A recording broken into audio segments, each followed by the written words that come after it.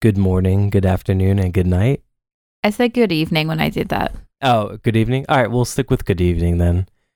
This is Joe. And I'm Devin. And welcome back to your favorite podcast where we discuss campy and obscure, underrated, and sometimes just terrible horror movies. Is that what you're rating this one? Oh, yeah, we'll definitely get into this one. So this was Joe's pick. Mm-hmm. Also, welcome back post 50 Nights, 50 Frights. Yeah. I thought that was a lot of fun. Honestly, though, I was really excited. Me too. Getting back into like our regular list. And I didn't realize how much I missed it, but beforehand, like we don't tell each other the movies at all. Mm-hmm. And so it's like a surprise. Yeah. And with 50 Nights, like we knew the list of all of our movies since like before we even started doing it. Right. So every week we like knew what the game plan was and what movie was coming up. And honestly, like it got a little boring. Yeah, weirdly enough, picking like our favorite movies, just watching week after week. I think part of the fun is diving into movies that we've never heard of or seen before. Yeah. And finding like the hidden gems or, you know, the turds of the bunch. So I love that polished mystique. Turds. Yeah, I love that mystique around it. Yeah. You know? So this week I chose 2013 movie, I believe, called Devil's Pass. And as soon as Joe turned it on, I was like, are you kidding me? Another found footage. And he had no idea. I didn't. The rest of my movies, the ones that I pick, I'm going in knowing as little as possible. Yeah. Now, for myself, I fell in love with the idea of this movie because I love anything supernatural, any kind of like mysteries or anything like that. You know, UFOs, folklore tales, unexplained phenomena, I love. And so I kind of thought this movie was mainly going to be about the Dyatlov Pass incident from 1959 in Russia. Is that how you say it? I don't know. I feel like I should look up a pronunciation. I feel like maybe every time we say it, we're going to have to say Dyatlov Pass. That works. Sure. No, I think that's right. Dyatlov. Dyatlov Pass. Okay. So we could get into the specifics of this incident as well, but like the general description of it was, I believe in 1959, there were 9 hikers and they were found dead pretty much in this mountain of like northern Russia. But the interesting thing is how they were found. Like some of their tents looked like they were torn from like the inside of the tent. A couple of the bodies were found near this creek and they were like partially naked. Some of them had eyes and tongues removed. Some had broken bones and crushed skulls, but no bruising or like open flesh, I guess, you know? Yeah. There's a guy who was found with a high amount of radiation on just him and no one else. There wasn't really evidence of like a massive avalanche. There's so many like mysteries wrapped in mysteries in this. And I am so attracted to the unknown of it all. That was a very good recap because that's what I was trying to find online, because during the movie I found like the perfect snippet to read and completely lost it on my tabs. But that's fine because you did a very good job of explaining it. Oh, thank you. I was going to say that I actually like just learned about this incident around like 6 months ago, I want to say. I found like a Reddit thread and I actually read about the Korovina group incident first. Have you ever heard of that? That sounds familiar. It's like a group of hikers also in Russia, and they were like bleeding from their eyes and like foaming at the mouth, and someone had a heart attack and I honestly found that one a little bit more scary Okay. or like unsettling than Dyatlov, but maybe that's just because I read about them in like reverse order. I Right, feel like right. most people know about Dyatlov Pass. So I was very excited when I saw that that's what this was based on. So basically, there's a film crew or two students, Jensen and Holly, and they decide to make a film together, like regarding the incident and like a little documentary revisiting the site 53 years later. Right. Yeah, and right off the bat, you get, first of all, the most annoying thing about this movie is Jensen is slamming his space bar on the keyboard to pause and play footage. It was so annoying, and I wanted to reach through the screen and strangle him. Okay, did he have an accent? Yes. Wait. Yes and no. Same with Holly. Yeah, it appeared and disappeared like multiple times throughout the movie. And was it just me, or did he kind of look like, in the beginning when he's like in the office, did he kind of look like James McAvoy a little bit? I could see that, but not later on. Like No, when no, we no, definitely first not saw later. him, yeah. Right. Oh, I guess we should back up a little bit real quick. So the movie's almost 2 hours long, and you can find this on Tubi. So after this episode, if you're interested, if you want to like check it out, then by all means go for it.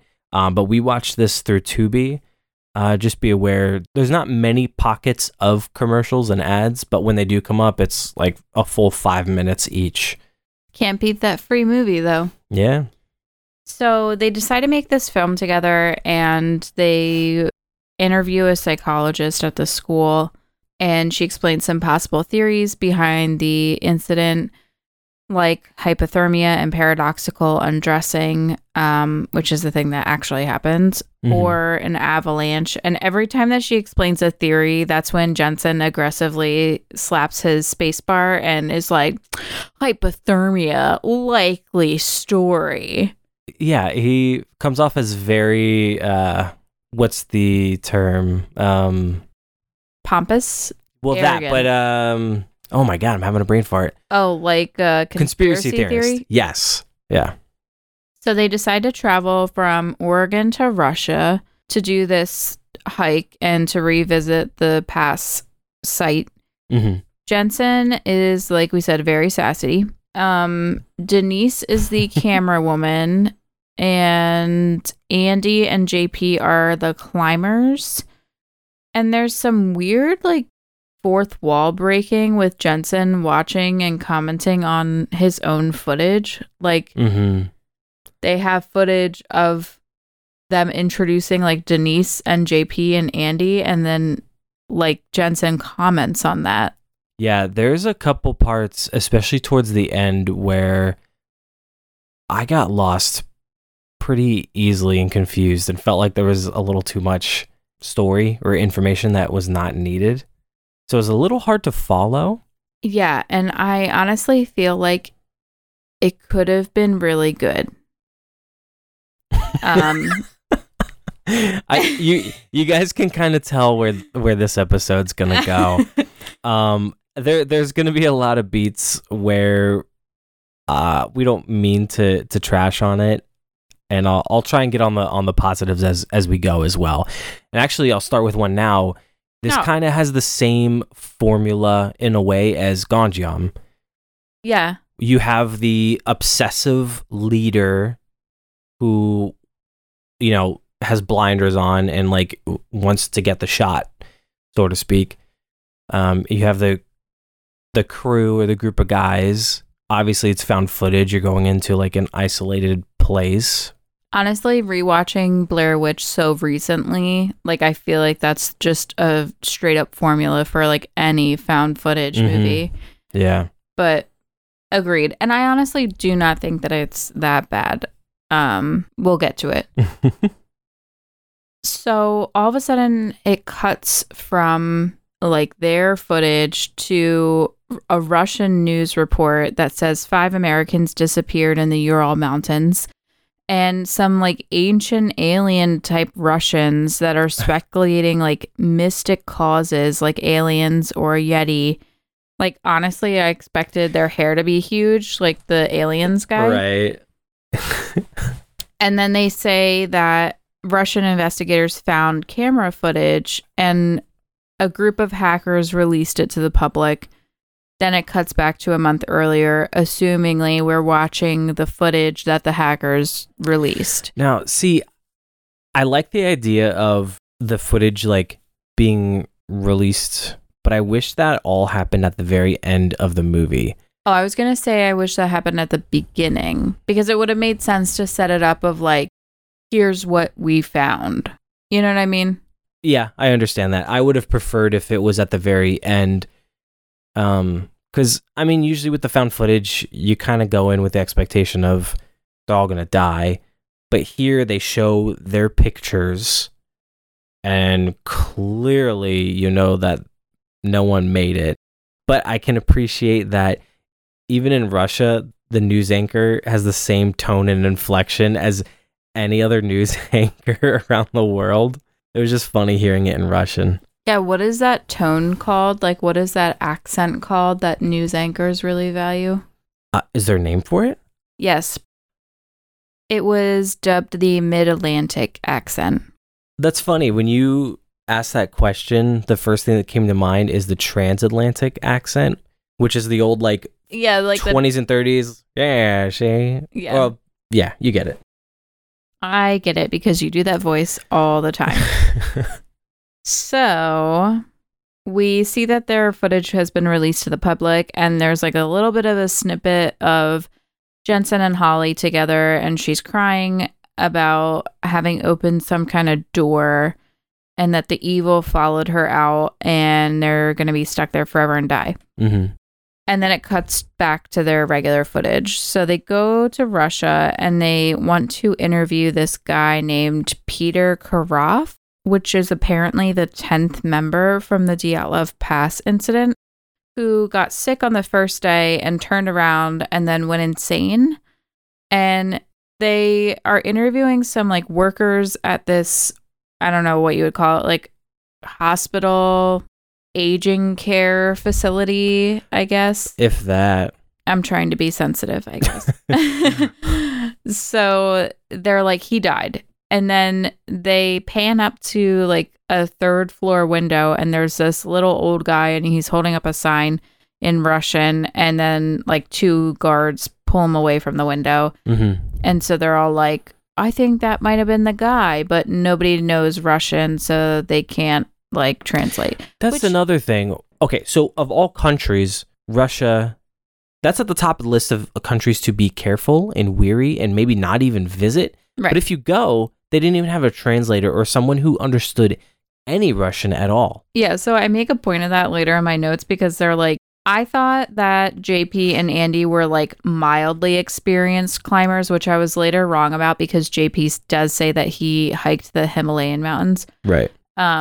But I was like, they took two mildly experienced hikers and three complete novices, and they're like, yeah, let's go hike this deadly mountain in the middle of like Russian winter. That checks out. Right. So they go to a bar and they find this guy who will take them to Vishay, I believe it's called. And his name is Sergey. And Sergey translates Peter's note. Sergey. Oh, yeah. And it says, stay away. Oh, rewind. Sorry, I didn't mean to interrupt. There's little tidbits here that I love throughout the movie. One of them is when they're at the bar, the Jensen, I think, it was like, hey, we're young, attractive people who are in need of a drink or some bullshit like that. And they mention they're going somewhere. And then the bartender catches, he's like, where are you going? And he pulls out this like clear bottle and he pours all the Americans shots and they take it. And then it's revealed that that's the same drink that the original crew in 1959 had before they died.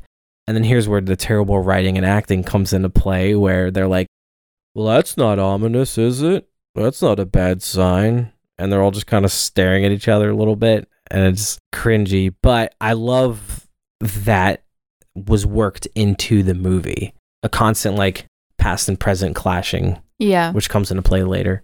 So after the bar, Sergei takes them to Vishay and they're at his aunt's house. And he reveals that his aunt was one of the first of the rescue team to be on the scene at Dyatlov back in 1959. Was it? 1959? Yeah. And she says basically the vibes were off. It was like, this place has bad vibes. No cap. And then she says that they found 2 other bodies and a machine in the snow. And so her math checks out to 11 bodies total, not 9. And Holly's like, are you a crazy old lady or are you telling the truth? And she's like, no, I was telling the truth. Are you going to believe the government or are you going to believe your own eyes? And then she's like, I believe this old lady. And then Jensen changes his tone to aliens. I thought at this point that maybe it's the devil, because title of the movie is The Devil's Past. So I thought maybe we were going to get demonic here. And there was like a door that was going to open like a portal to hell. And my thoughts exactly. Yeah. Which I was on board with. I was kind of excited. I know. No devil though. No. And we've got some camera interference and howling in the distance. They are now hiking on the mountain, by the way. And it's their first night at camp, and Jensen is looking off into the sky because there were reports of orange lights in the sky in the weeks leading up to the incident. Mm-hmm. And he's just checking it out, seeing if there's aliens. When they wake up, they find footprints that are very big, and they're near the rocks between the tents.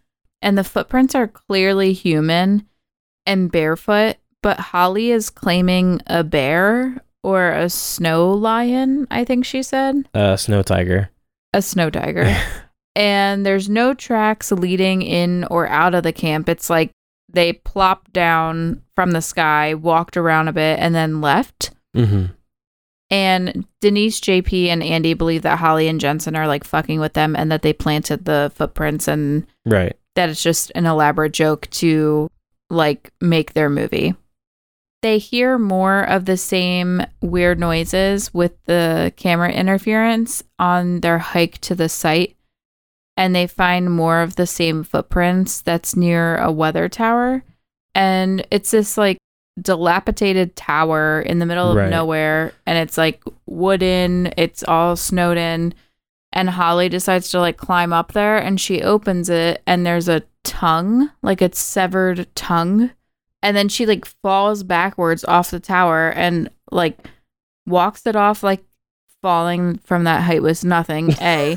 Yeah. And then B, everybody else is just like not worried about it really. Like, yeah, it didn't really faze them at all. But I thought it was a nice little nod because that at least one person in the incident that happened like in real life, the tongue was missing from their that's immediately what I thought of too. So I love how they sprinkled like facts that have happened in through this movie. Oh, before Holly like flies backwards off this ladder, she just goes, "What the?" And that's it.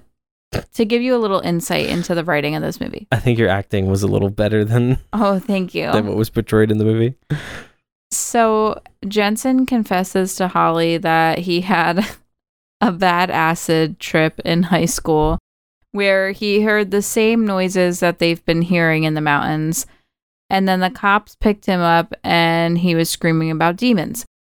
So I was like, more evidence for demons, right? Right. And then Holly says that she used to have a dream about this same exact mountain pass, except for there's a random door in the mountains and she doesn't want to open the door, but she feels like she has to. So she does. And it's just an all-consuming blackness and it's not a good thing. And then she would wake up and like have panic attacks. And then her parents took her to a psychiatrist and they put her on all these drugs and they didn't work. And then all of a sudden she finds this Dyatlov Pass incident on a news report on TV one day. And then she's like, I have to go there because that's the mountains that I've been dreaming of. So you want to know what I thought of when she said all this? Yes. What the fuck are you talking about? I was so lost. It's like how does this progress the movie? What Like, what are you Jensen- talking about? Jensen just stares back at her and he's like, what the fuck? And on top of this, there's this weird like love triangle. Oh my God. Or Yeah. Wait, we're going to get to it. I think that honestly, I would like the movie so much better if that whole love triangle was just cut out. Mm-hmm. I think honestly that's the worst part about it. Obviously this is the best idea ever for Holly to go to this mountain pass that she's having nightmares about since she was a child. And very subtly in the background, there are two creatures that are walking like behind the group. It looks like they're white. Mm-hmm. And Joe and I rewound it because it's very subtle. Like I said, it's hard to see. Right. And it looks like people and they're walking on all fours. Yeah, they're definitely like hunched over. Yeah. And it's maybe 2 seconds, if that. I liked that. It was a nice touch. So I think after we saw that, I kind of switched my tone to like, oh, okay, this is going to be some kind of creature movie. Because that didn't seem very like demonic, I guess. Right. Anywho, they get to the site exactly on the 53rd anniversary and they spray paint red body outlines on the snow and set up photos on sticks to describe all the deaths and like the bodies. And I feel like that was a little insensitive. Oh, really? I don't know. I guess so. Oh, I viewed it as helpful because that's where the bodies were found. So you had a good visual representation of, okay, these 3 bodies were near the creek. These 2 were up on the hill. These 2 were on the campfire. Like, agreed. I don't know. It feels like people who are very obsessed with true crime. Like, It definitely. that kind of it did tone. come across like that. So Andy's GPS is not working. It's a special GPS on his phone. So it's weird that it's not working. And then JP's compass is all whacked out. And JP, Denise, and Andy don't want to camp at the site. And Holly says, I think we can make it one night. Which is like... The foreshadowing you like don't want to hear. Like those hikers only camped there one night and they all died. Yeah, and they set up camp in this same exact spot as the previous group. So back on the relationship dynamic, because Jensen says that everyone thinks that he's dating Holly, which is not true. Jensen has a crush on Denise, which is very clear from the very beginning of the movie because he zooms in on her boobs. And then Denise is crushing on Andy and Holly is crushing on JP, but also simultaneously crushing on Jensen. What's that? Have you seen The Wedding Singer with Adam Sandler? No. Oh man, there's this, I forget what song it is, but they sing it where it's like, he loves her and she loves somebody else, but he's in love with her. And that's what it reminded me of. Just like this whole weird, wacky chain of like people crushing on each other. It felt like a major point of the movie. Yeah, when they first brought it up, I was like, oh, okay, shit's gonna happen between people alone on a mountain, whatever. Like, but then it kept popping up in the movie, so then I thought, oh, okay, this is gonna come into play towards the end and, you know, be a big plot device or something. And it wasn't. It didn't lead to anything. Agreed. I thought that it was just going to kind of be in the background of like some light flirtation, but there was like all out arguments over Denise. And like anytime there was any downtime, someone was commenting on who was flirting with who. Yeah. I felt bad for Denise. Like, I felt like they were talking about her in front of her. Yeah. You know? And then also Jensen is like weirdly possessive of Denise when like Denise never even gave him the time of day. Yeah. He was just like, oh, she's mine because she's the camera woman. I don't know. Yeah. Everyone was super fucking weird in this movie. I mean, I think Denise was actually was the most like sane, normal one there. Everyone else seemed like, I guess you could say quirky in their own little way, but... Yeah. I honestly thought she was going to be a lesbian at the beginning. Oh, okay. Because she showed up in like a like wife beater tank top, and they were like, Denise was the only one strong enough to carry all the camera equipment, and she's like bench pressing the camera equipment, and I was like, yes, get it. But no, very straight. They find an area that looks like there may have been people camping there recently. They're going around the campsite checking for radiation in the area because, you know, one of the people that was found in 1958-9 had abnormal amounts of radiation. Mm-hmm. So they're checking on this meter, and Holly goes, it's nothing dangerous, but it's more than we should be seeing. And then she goes, let's check it out with no radiation protection whatsoever. I know, right?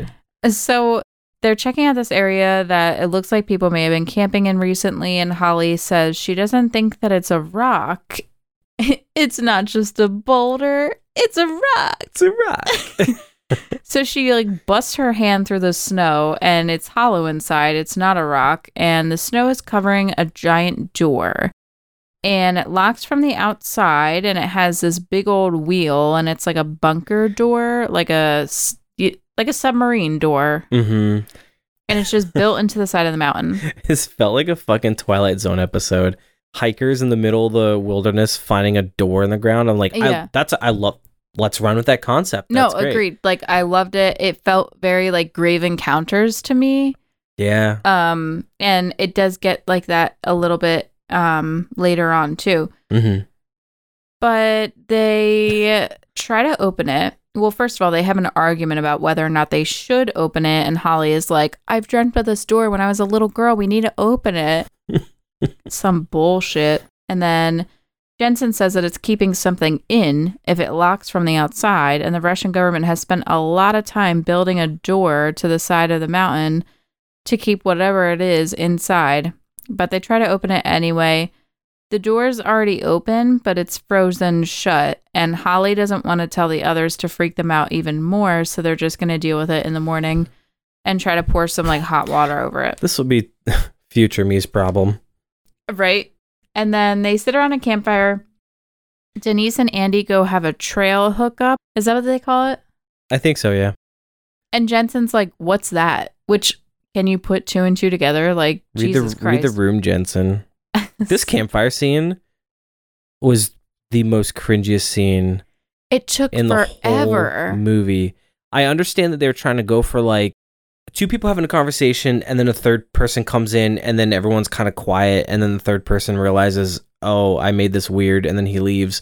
It was still weird. They made it so long. So Denise and Andy go into a tent together, and then JP explains that he does this like all the time on trails, and that he like hooks up with girls, and then he films them, which I'm like, okay, is this consensual filming or is it non-consensual filming? Right. Even Holly goes like, oh, Denise, no, but then makes no move to like go warn her that she maybe like filmed without her consent.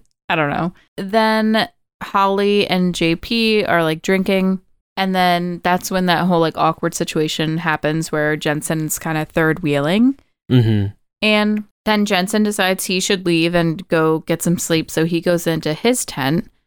And then I think all of a sudden Holly just stands up and is like, do you want something warm to snuggle with? Yeah, I was very confused about that. She moved really fast, and she didn't seem like the person who would do that. She seemed like the person who would be obsessed with like the story and filming. And then JP's like, okay. Yeah, is that a viable pickup line? Not really. I didn't think so either. I wouldn't think so. I don't know. Well, and then like the beginning of the movie, it seemed like JP and Andy were like bros, because they do a couple things where they're like, I think one of them literally says, all right, bro, and they like fist bump or whatever. But then as the movie progressed, JP seemed like a sane, normal guy who was like, oh, okay, you know, he wants to experience, you know, things in life because there's only one life to live. And even at the campfire, Holly comes up and she's like, what are you reading? And then he's like, Slaughterhouse 5. And she seemed very impressed by that. And you get the idea that he's a little more deep than you would think a bro would be. And then immediately she's like, let's hook up. And then he stands up. He's like, okie dokie. I think it was the Slaughterhouse-5. I think that's what did it in. That's all it took? I don't know. Like, Holly, come on. The female gaze, man. What book would it take for you? There's no way I would see someone reading Slaughterhouse-5 and be like, yep. Like, honestly, no, just like, Joe's giving me like a look. No, just like reading, I think. Oh, in general? Yeah. Okay. Like a book? Yes. I mean, as opposed to like the back of a cereal box or something. I don't fucking know. I mean, it would be cool if like they were reading what I would read. I mean, Twilight. I may meet like another, like, did you just say Twilight? Yeah. I don't know. I don't know. What book would it take for you? Mouse. Do you not know what Mouse is? Oh, okay. Oh, it's a joke. No, I get it. Okay, all right. Let's continue, please. So everybody's like in their respective tents. And then we get a POV shot of Andy. And he wakes up at like 6 a.m. and he's like, time to meet Denise. Yeah. What a bro. So he like wakes her up to have sex again and film her, obviously. She does realize that a camera is rolling, by the way, if anyone was curious. And there's loud bangs outside. Heyo. These sounded pretty creepy. Yes. The audio for this was really well done. It was. Yeah. A little unsettling. So they like grab their shit really fast and they leave the tent. And up the top of the mountain, you can see what looks like are explosions. And then all of a sudden there's an avalanche. And then like from this point on in the movie, it just gets fucking wild. Mm-hmm. So Denise gets blown out of the way and her face hits the camera in a very corny, very like 3D horror movie kind of way. Yeah. Which was just like really not good. They show her face hitting the camera and it like shatters and cracks and whatever. Somebody had to have found that camera buried in the snow in order for the hackers to get that shot. Yeah. Yeah. So then Andy gets seriously injured as well. And Jensen and JP are arguing. Jensen says that the Russian government is trying to kill them. Jensen is just like, this was an avalanche and Denise is gone. And then Jensen and Andy are like arguing over Denise. Again. Like, yeah. What? Jensen was like, she was just a trail hookup to you. And it's like, what was she to you, bro? Mm-hmm. Like, you guys didn't even talk. I don't know what kind of like claim you have over. I just thought of Twilight when he goes, or when Bella in the 4th Twilight goes like, you have some woofy claim over her. Anyway, that was my Twilight. I want to know what the purpose of bringing the relationship into this was. Like, was it to serve the purpose of us caring more about these characters? Honestly, was it like just drama to keep us entertained until the real shit started happening? Maybe. Honestly, I did not care that any. Like, I didn't care that she died. Yeah, I would have been happy with like just alien talk. Yeah, I agree. I think that this is like the first found footage that we've watched that has some kind of like romance aspect to it. No, Hell House LLC had the two that couple dating. You're right. I forgot about Hell House. But no dogs die in this movie, so for you animal lovers out there, you're good to go on this one. Oh yeah, we were a little concerned. Because apparently we have a track record. Yeah. A dog track record. So they have to reset Andy's legs, and his bone is like sticking out of his leg. Mm-hmm. And I turned to Joe when we were watching it, and I was like, I don't think that you can set someone's bone back inside their body when it's like sticking out like that. Yeah, with a compound fracture, I feel like you would have to pull the bone like back into the leg to reset it, but they did it somehow on a mountain. I don't know, but they did it. And Andy's being very sensitive about being filmed like this when he films all of his trail hookups, which I thought was very ironic. Mm-hmm. And then best line in the movie, Jensen says, "I paid for the international plan." Yeah, with the phone, with his satellite phone. He's trying to get a call through, and JP's like, "You're a fucking idiot. It's not working." They shoot up a flare, and then Jensen goes, "Huh, orange lights in the sky." Right there. Small, little, brilliant moment. Yes, I loved it. Because That was like some Grave Encounter shit, because it's like, oh, it's all coming together. Yeah, and then you're thinking, oh, because there's a couple different times, I believe, where they talked about the group in 1959 and other people around that area seeing orange lights in the sky, which if you go through the Wikipedia page, people actually saw orange lights those weeks before the incident. Right.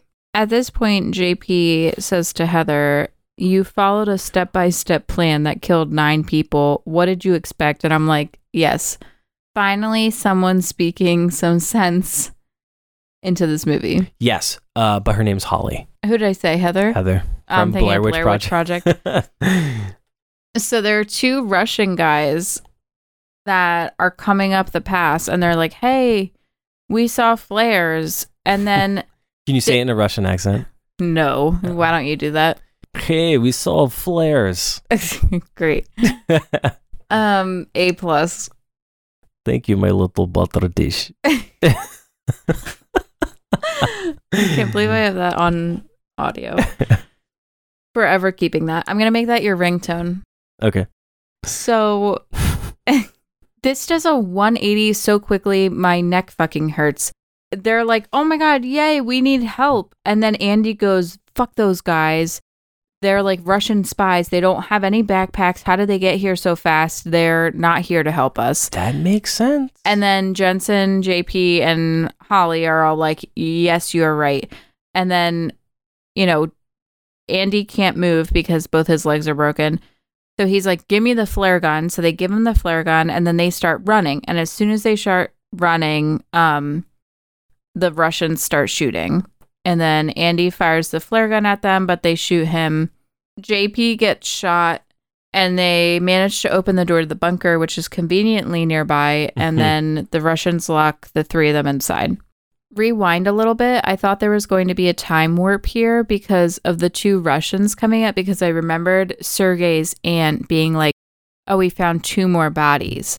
And I was like, I wonder if there's going to be like a weird time jump where these 2 are like stuck in a time vortex. I don't know, like some kind of like repeating, ghostly energy or something. Right. I don't know. They find like a power switch, which they turn on, and JP is bleeding pretty badly. And the inside of the bunker is like an extremely long tunnel. And they hear these pops down the tunnel, and the lights turn out. And Holly screams. She says that something grabbed her, but there's nothing there that we can see. Like there's night vision on the camera. Every found footage needs night vision. Yes. So they go down a different hallway because there's, I guess, multiple tunnels. Mm-hmm. And they find a lab there, and it's just like mad scientist energy. Like a weird electricity zapping everywhere, and there's a locked chain fence surrounding the whole lab area. Very Nazi zombie, like yes, Call of Duty. It does look like that, yeah. It was freaky. Which is funny because this kind of reminded me of that Nazi Snow. What's that movie? That shitty movie. There's 2. One is less shitty, and we own it. But there is, oh my God. Yeah, it's like Dark Snow or Blood Snow. But the one that we own is called Overlord or Overload. Or Overlord? Yeah, Overlord. Dead Snow? Dead Snow. Is that what it is? Yeah. Yeah. Yeah, that setting was very reminiscent of that.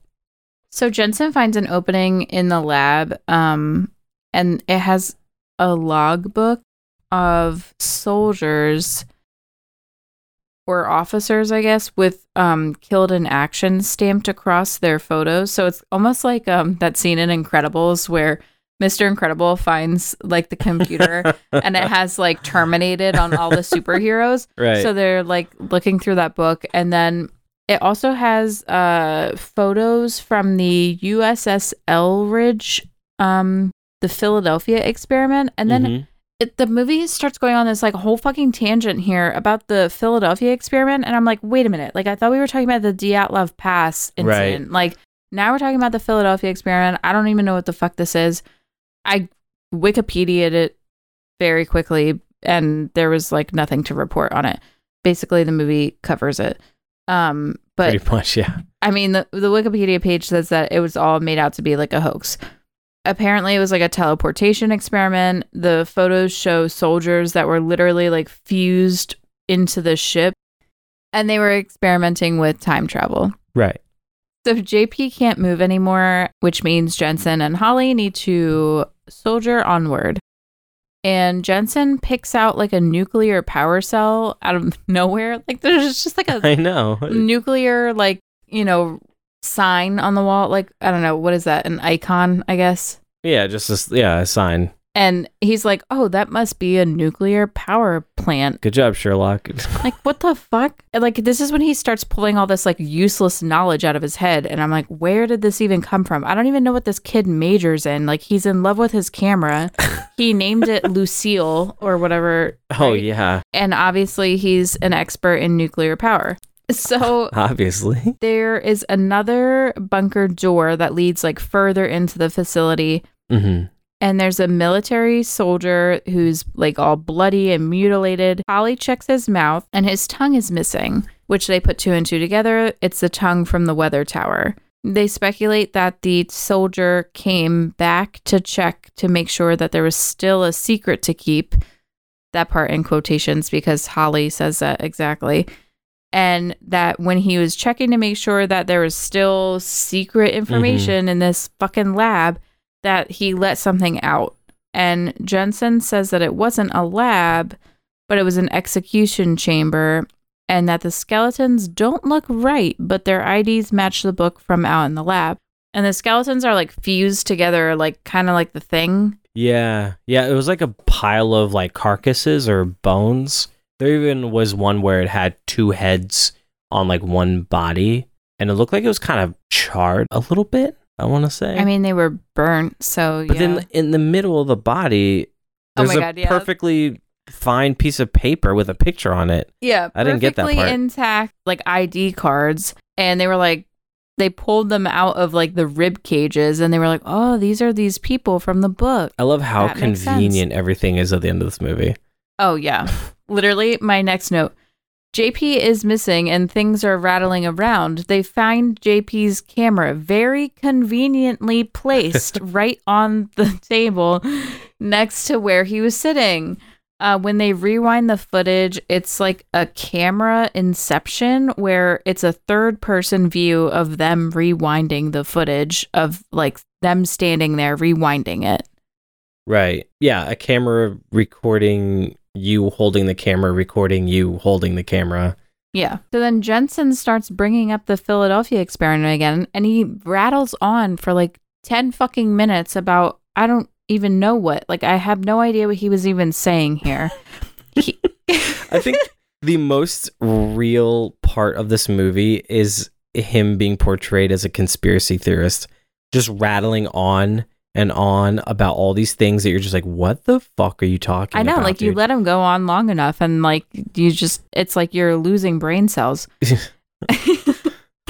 So he references the Philadelphia experiment again. He references time travel. Mm-hmm. And then he says that all the people left over from the experiment, the ones that weren't fused to the fucking ship walls, were forever changed. And they went insane, I think he said. I don't know. It made it seem like he was insinuating that they became monsters. We're just as lost as you folks are right now listening to this. I thought he was going to say, like, the people from the Philadelphia experiment were the ones inside this lab and they went fucking nuts or, you know, creature crazy. I got lost and started thinking of Stranger Things. Oh, this was very like Descent-ish to me. Like the creatures. Yeah, at this part. Yeah. I don't know. It was like a mishmash of like 20 different movies, which I guess is any movie, really. They hear JP scream and the monsters are like howling. And this is the first time that we see the monsters up close. They do kind of look like the Descent creatures. They eat JP and they move very sporadically. And this isn't helped by the fact that the camera has like interference every time that they are on screen. And they're running around, so the camera's all shaky and stuff as well. Right. So the camera's shaking. It's getting that like interference, so it's choppy.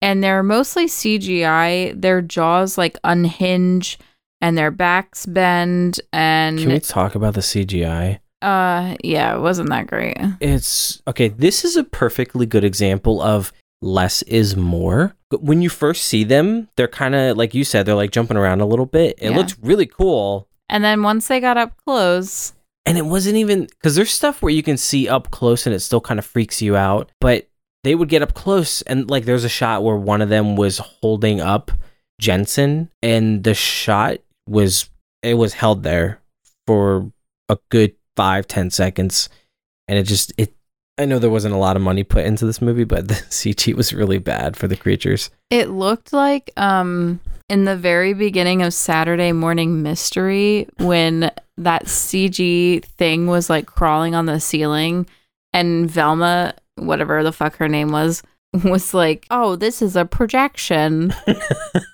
And you're like, "Oh, that's why it looks shitty." Okay, right. I buy that. Yeah, but no, these were the monsters. Agreed. Like, I think that if they stayed at kind of a distance, it would be scarier. More effective. Yeah. Yeah. Holly makes them dust away by like lassoing a chain at them. This just like gets really ridiculous. Yeah. Each time that they show the creature, they never like move fluidly, like I said. And it seems like there's two creatures, but then at some points it seems like they're multiplying, but I think there were only ever two. It just seemed like there was more. They're like because they were reappearing. Yeah, they were like teleporting. Yeah. I mean, I gathered that they were teleporting before the movie regurgitated that exposition at me, which is what happens next. They escape the creatures and they're confused as to why they let them go. They're in some weird portal room that the creatures don't want to go in. And Holly chucks a rock and it's some... My note says wibbly wobbly timey wimey thing. It's just like a weird portal that glows. And Jensen looks at it and says, "That makes sense." That fucking dude. The gall of this guy.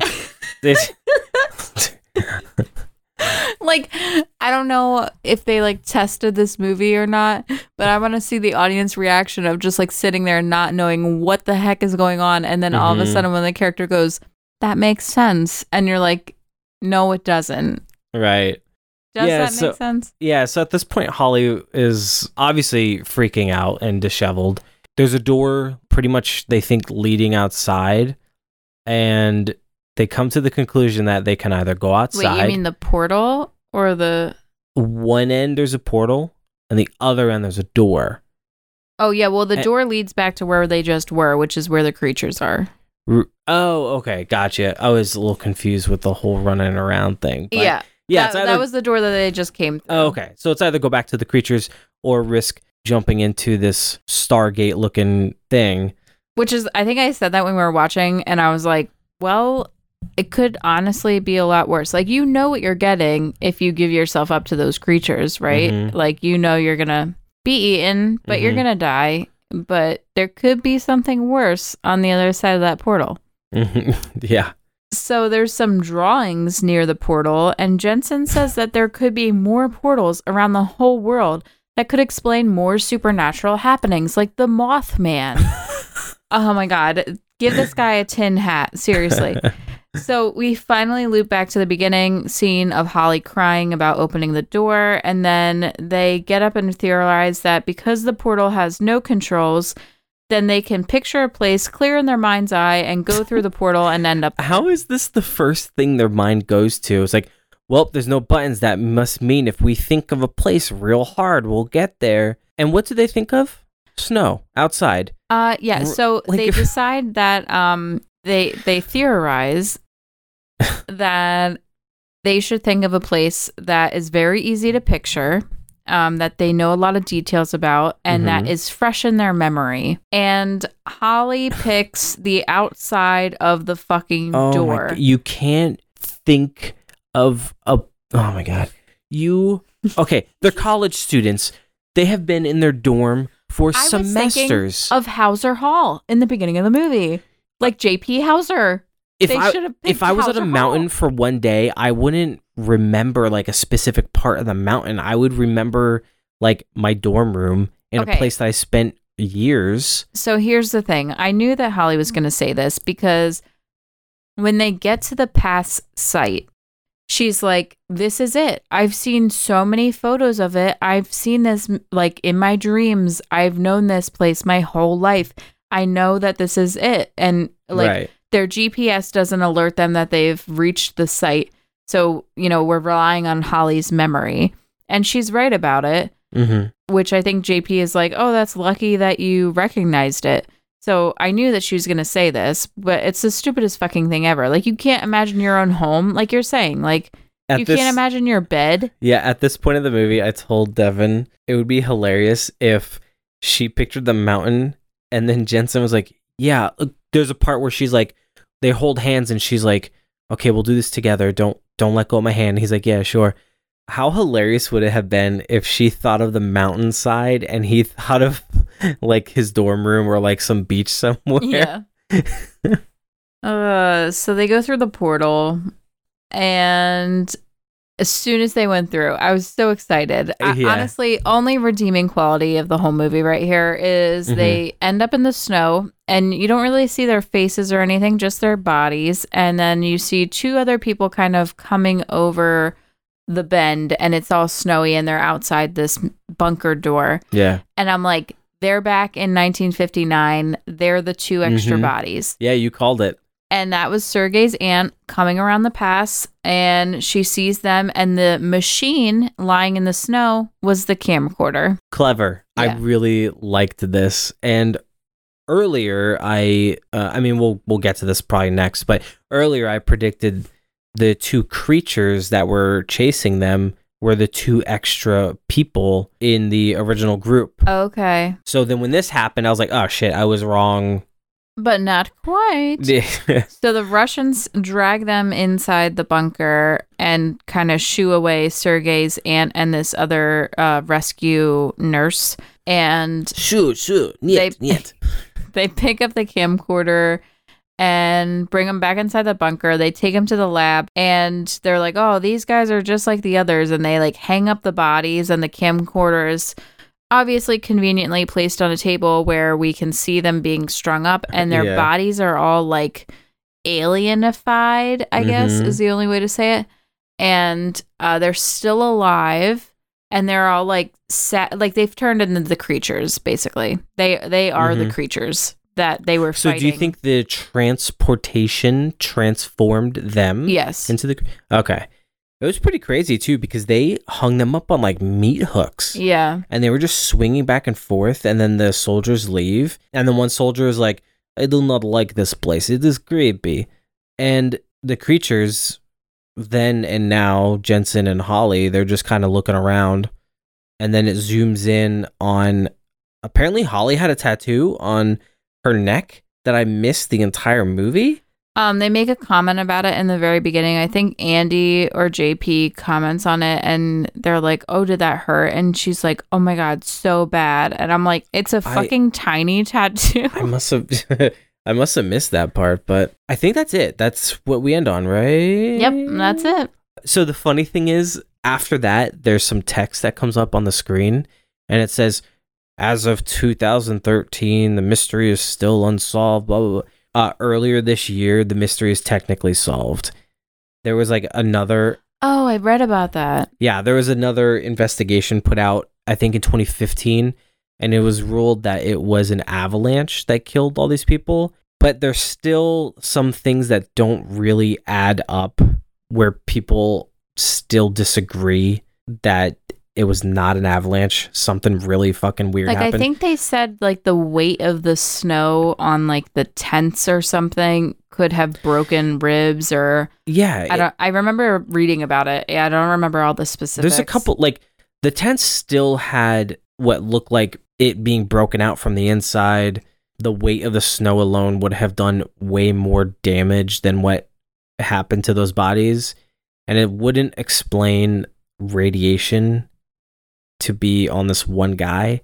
And two of the guys were super experienced mountain climbers. They wouldn't have pitched their tents in a way of where an avalanche would be. And I think 100 more expeditions in that same area, and there has yet to be another avalanche. Just a bunch of little like weird stuff like that doesn't really add up.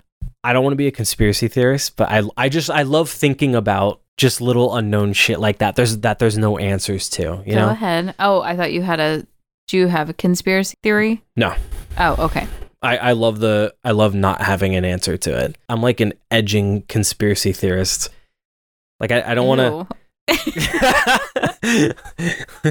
You know what I mean? Like I don't want the answers, but I don't want to be right on the edge there. Right. You know? I don't know. You like the thought of the conspiracy theory. Kinda, yeah. I think that's how I feel I love too. the unexplained. Like I feel that way about like the supernatural a little bit, where I'm like, I don't think I believe in ghosts, but like I try to rationalize explanations behind things that happen that could be supernatural. But then, like, if those things are true, then like, cool, you know? Yeah. No, I get that. So I had a couple questions for you or thoughts. Okay. So everybody in the group died in different ways. If you had to die in one of the ways, whether it be avalanche, gunshot, being eaten by a creature, or turned into a creature, what would you choose? Denise's death. Either that or Andy. I mean, I would rather not break my legs first and then get shot. That's what I was thinking. I would rather just get shot. I feel like Denise's death was very quick, so I would choose that. Okay, cool. And also I noticed, so we saw camera disturbance or static, like when they were in the tunnels and the creatures were in the tunnels and stuff and they could transport, but that doesn't necessarily explain the camera static when they were outside of the tunnels on the mountain. Do you think it was the mountain itself, or do you think the creatures were out there with them transporting around? Yeah, I think it was the creatures. Okay. Because when we saw the creatures behind the group earlier, they had that same camera interference. Right. So I think it was any time that they were nearby, which would make sense because like as soon as they got close to that portal, their cameras were going like wackadoo. Yeah. And I feel like once they stepped through the portal, they kind of like absorbed that energy where they just kind of fuck up, I don't know, the electromagnetic field. Or something like that, yeah. I love that. You could go back and think of all those times you saw the camera static and thought it was just faulty equipment, which somehow their batteries lasted 3 days with no recharge. Like a couple weeks ago, take The Others that we saw. If you know the ending, you can't really watch it again. It kind of ruins it with the surprise. But with this, you could go back and be like, oh shit, these creatures could have been anywhere near them on this mountain at any time, and you never knew, you know? I wish there was more little stuff out in the background, like the one shot where you could see the two creatures over the ridge. I wish there was more little stuff like that towards the end, because you only get, as far as we know, that just one shot of like something little hidden. Yeah. Like, I think that the movie tried to kind of over explain and like spoon feed us information about it, but overall I liked how all the dots connected. Like it wrapped everything up very neatly, and it was this weird like, you know, time loop kind of thing. Yeah, I feel like maybe they had the end of their story and they're like, okay, how do we connect the end of the story to the rest of the main story? And I felt like even if you cut the whole Philadelphia experiment out, you could still get, you know, the thought across of like, okay, there's experiments down here and whatever. I just felt like it got way too much of just like trying to follow everything, especially when they brought in the whole Philadelphia experiment. Yeah. Because then you're too busy and distracted thinking, okay, we have like 20 minutes left of the movie, and like this whole other information package was dumped on us. It was a lot to take in all at once at the end. And I don't know if maybe they were expecting us to have like prior knowledge of it, but I personally have never heard of that experiment. See, I did, but it still confused me just as much because it came out of nowhere. I'm like, what the hell is this? I know, because we're like, okay, we're in Russia. Why are we in Philadelphia now? I don't know. I think overall, like, I really liked the concept. Yeah. And the twist at the end was good. I did love how they tied that together. It made me feel validated. Even though my demonic Devil's Pass theory did not come to pass. I wish there was a new name. Oh, I got you. Nice. Yeah, it wasn't really scary. No.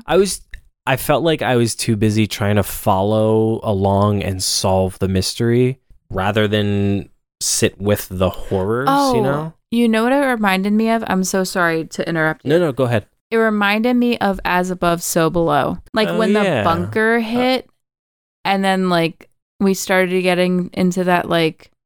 Yeah, I know what you mean. I don't know. It has the same connect vibe. The dots. Yeah. I would rather As Above, So Below. For sure. Okay, well, did you have last minute thoughts? Questions? That summed up my last thought. Gotcha.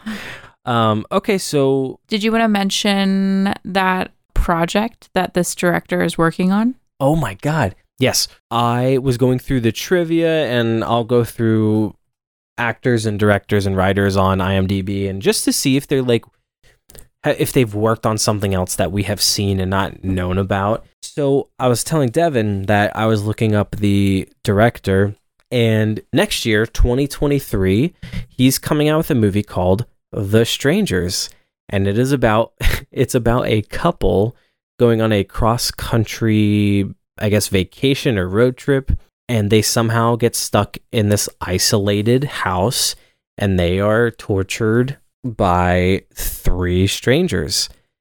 So Devin and I, both of our jaws dropped, and we're staring at each other. How could you remake a instant classic as The Strangers? But then with further reading, it's actually the 3rd movie in the Strangers trilogy, which like, the second one was wrap in with our 50 Nights.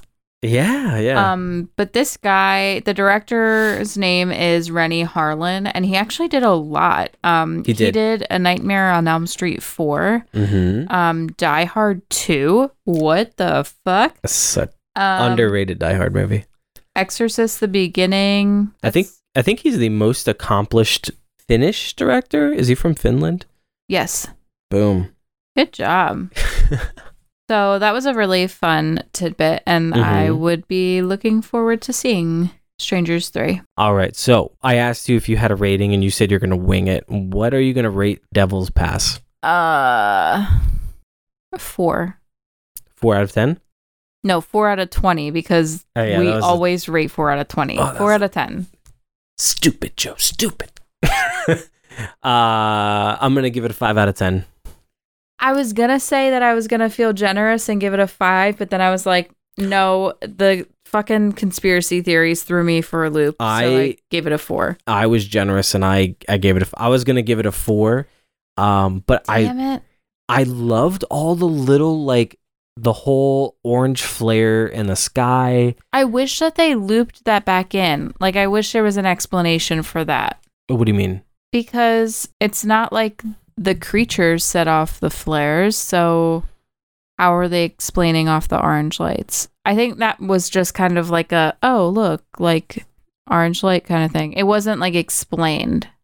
Oh, I mean, I think it was meant to be like the group in 1959. They had flares, they shot it up, but people far away thought it was weird orange lights. And then the next day, 9 people died in the mountains, so they were just, whole aliens or some shit like that. But I love all the little like connections like that, so I bumped it up to to a 5. Yeah, I think I'll stick with a 5 with this one. Yeah, the writing held me back, and the weird love triangle and the like just information dump at the end. Those were just really big negatives for me. Yeah, I think I'm with you there. But I thought it was fun. And like, even though I gave it a 4 out of 10, like that doesn't mean that I'm not recommending it. I honestly, it was a fun movie to watch, and I wouldn't necessarily watch it again. But if you've never seen it, I would recommend it. Yeah, it, like I said before, it comes in at like an hour 40, so I think it's definitely too long than it needs to be. But seriously, this is just our ratings. They needed to explain all that shit about the Philadelphia experiment, Joe. Yeah, I guess so. But feel free to check this one out if you want to. Don't let our ratings sway you one way or the other. What do we know? We don't know anything. We're just here to report the news, ladies and gentlemen. And the news is Devin gives it a 4 out of 10. Joe gives it a 5 out of 10. God, it feels so good to get back to just finding bad. It is true that the bad ones are more fun. Saturday Morning Mystery, weirdly, is like our second biggest episode, and I don't know why. Like, I want to know, are people finding it because like Scooby-Doo? Are they searching like Scooby-Doo in podcasts? But like, it's also our lowest rated movies. Yeah, it was shit. It was a terrible movie, but it was fun because it was shitty. Yeah. So that is it for today. Mm-hmm. Thank you so much for listening. If you would be so kind, we would really appreciate it if you left us a review on Apple Podcasts. That really helps us out. And we have an Instagram and Twitter at Fright Partners on Twitter and at Partners in Fright Podcast on Instagram.